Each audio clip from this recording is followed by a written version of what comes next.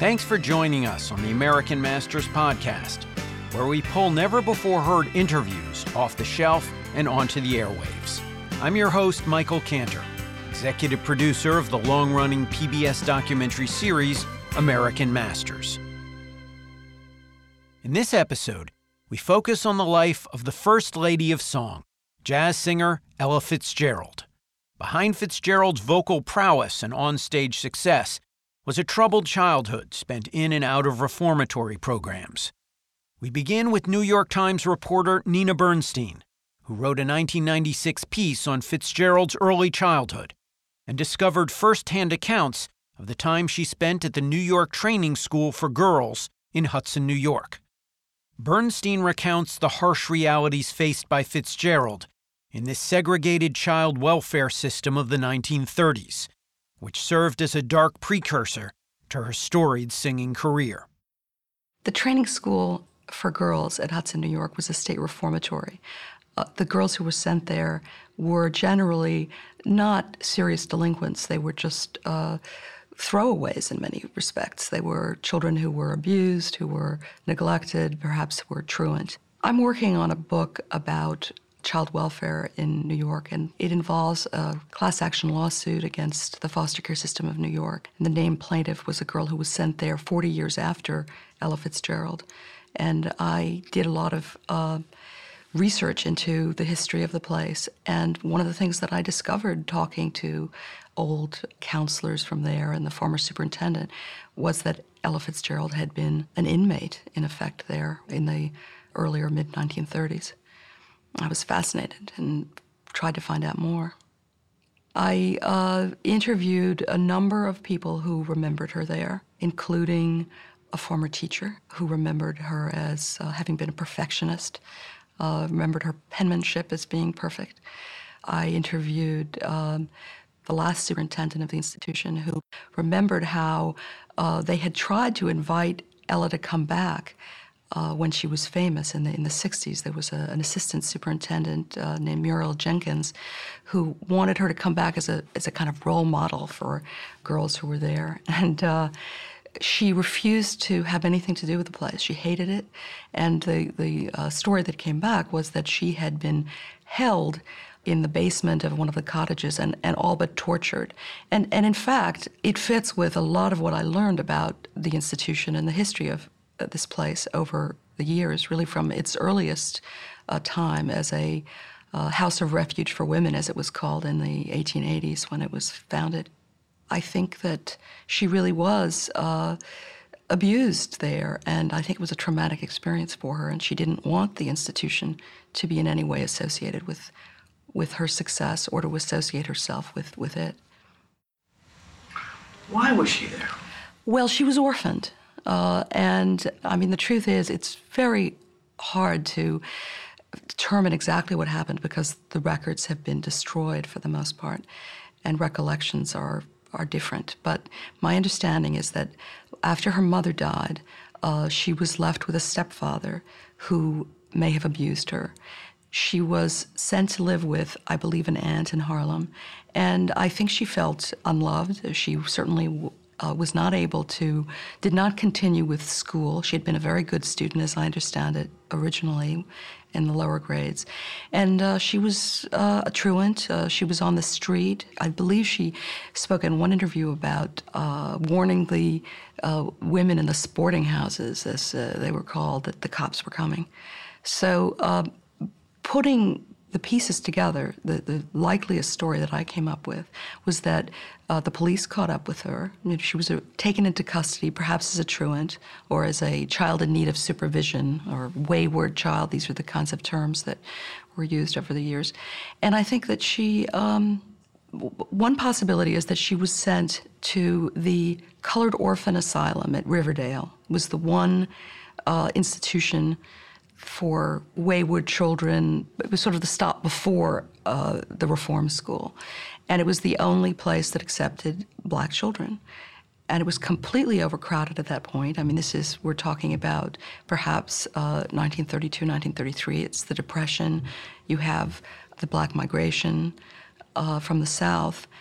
And I think a lot of these charitable institutions, they had support, they had some public support, but they were basically private institutions. They would send the troublesome teenagers, they would ship them away rather readily to the state training school to make room for younger children. And I believe that's what happened, that basically she didn't have anybody willing to take her in. She didn't have a place to go.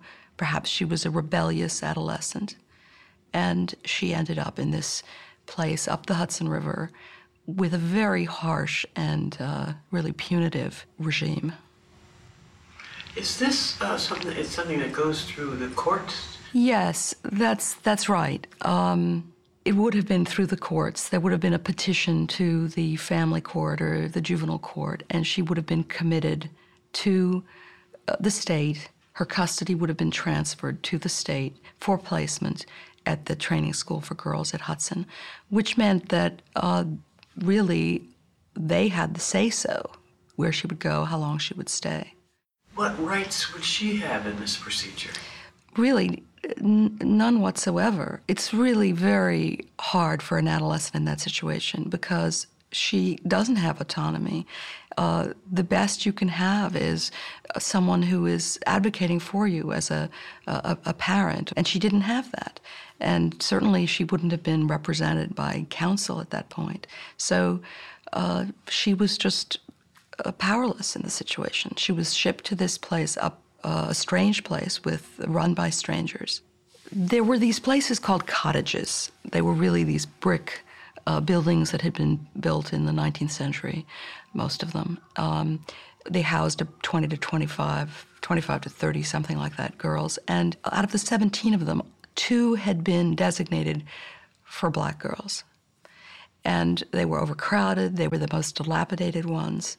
And what the investigation found was that, in fact, these girls were routinely beaten by male staff. So the story that she had been confined to the basement and all but tortured really fits, in my mind, with that. I think they used solitary confinement as discipline.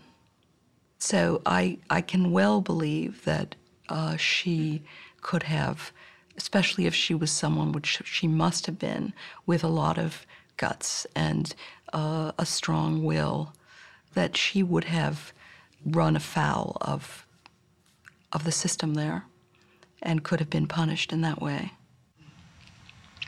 How does one get out of a place like that? Well, legally, you would be paroled. You could be paroled to a foster family. You could be paroled to a relative. Her commitment probably would have been until age 18. So until her 18th birthday, she would still have been under the authority of the state. And what's fascinating about what happened to Ella Fitzgerald is that technically she was paroled to Chick Webb's band. That's what I was told by Gloria McFarland, who was the psychologist at Hudson, at the State Training School for Girls, between 1955 and 1963. And she described for me how she actually looked in the records. She had access to the files, the old files, and she had heard, of course, from other people at the institution that Ella had been there, and she pulled Ella's file. And that was to her the most fascinating thing, that they had a notation that Ella had been paroled to Chick Webb's band. Well, I'm sure that what happened was that Ella, like so many other foster children or former children of the system, she had to survive essentially from hand to mouth when she was let go. She was out there, as I understand it, she was dancing for tips on 125th Street. She was sleeping where she could. She was basically what we would have called homeless. And her sheer talent and good luck got her this place, this opportunity. Whereas, as I understand it, Charles Linton persuaded Chick Webb to let her sing with the band. And I think that then the state essentially put the imprimatur of authority on this arrangement. How recently did this school exist, and what were the conditions? Well, the school continued. The training school was in existence until 1976. I really think that the conditions did not change a lot. There was certainly an effort to reform it. Tom Tunney, the last superintendent, considered himself a reformer. He did away with the punishment cottage that had still been there since the 1920s. But on the other hand, he created a behavior modification cottage that reprised a lot of the methods that were used back in the early days, in the 1880s and 1890s. So unconsciously, I would say. So it was not a good place. It was not a good place for children. Institutions basically are not good places, which is something we tend to have forgotten. We seem to go through these cycles where we think of them as a place to rescue children all over again. It's the same system that exists in prisons, that you have trustees who essentially run the show. I think what happens is that the institution essentially abdicates its authority or delegates its authority to the toughest inmates. And the same thing is true in this kind of reform school. The toughest gangs of girls, the toughest counselors, quote unquote, counselors, run the show. And it's very hard especially I would say, for a girl of spirit, someone who has a mind of her own, a will of her own. I'm sure that Ella, who essentially grew up with a strong sense of herself and who she was, it must have been terrible for her there. There are people who really are broken. In fact, they had a whole system there of, they had a system of solitary confinement, and they would take away a girl's clothing. A girl would be put alone in a room with mattresses around a padded cell, essentially. And some of them literally went crazy from the strain of solitary confinement, of abuse by others. I mean, essentially, I think there were people whose spirits were broken. And then there were other girls who ran away. Running away from Hudson was something that happened absolutely from the beginning. I mean, one of the I think in the first year that the place opened in 1887, there were runaways, and in 1904, when it opened when it changed to the training school for girls 12 to 16, the first girl who was admitted under the new name later ran away. So that was sort of the choice. You did your time, you got through. Perhaps you were broken, or you ran away, and Ella may have run away. Now, this is called a training school. Mm-hmm. What were the black girls being trained to do? The black girls were, 66% of them, I believe, had cleaning assignments, laundry assignments. Essentially, what this training school did was to use the labor of the girls to run the institution. And in particular, the black girls were confined to the most menial tasks. And the laundry, you couldn't even argue that they were being taught how to be laundresses because the equipment was out of date. And the argument was, well, this was the work that they wanted to do. They preferred this work. That was one of the arguments that was made. But there was in 1936 a complaint, and there was an investigation of the conditions, and they found that definitely the black girls were being discriminated against and had been confined to. They didn't have as much schooling. They weren't given the more interesting assignments. For instance, there was a school store where girls could practice being cashiers and selling things and so forth, and they were not allowed to be part of that. And the woman who ran the place, I mean, it's one of these ironies. She was a reformer. She had been, in her day, considered a reformer. And one of the things she prided herself on was a choir, a girls' choir. They went and sang for various churches and institutions and women's groups. Well, Ella Fitzgerald couldn't sing in the choir because the choir was all white. Black girls were not allowed to sing in the choir. And I was told by a woman named Beulah Crank, who was a teenager at the time in Hudson, that she had the privilege of hearing Ella Fitzgerald and a small group of black girls who were invited by the local black AME church in Hudson to sing, I think to make up for the fact that they were not allowed to sing in the official Hudson choir. They sang in the AME church, and Beulah Crank never forgot sitting there with her parents and hearing Ella sing, and she said she sang her heart out. You found out these things before Ella died. That's right, I did. And I wrote Ella Fitzgerald's publicist a letter, a long letter, describing what I had found and trying to persuade her to respond. I felt that this was the right time, would have been the right time to acknowledge this part of her life. I mean, clearly this was so painful to her that she didn't want to ever talk about it or acknowledge it. And yet it seemed to me that the fact that there were so many other girls like her who had suffered in this way, she could put a face on that suffering. We could find out that these anonymous children who had been harmed by the system had the face of someone we cherish as a nation. And so I wrote this letter, and I was told that it was passed on to her, and I never got a reply. I mean, basically, she kept her silence. But I certainly felt that had it not been accurate, and I'm sure that it is, but she certainly could have denied it or, told me I was mistaken or had that come back to me.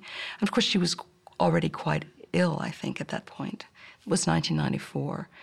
But I really don't know how much she constructed another story for herself.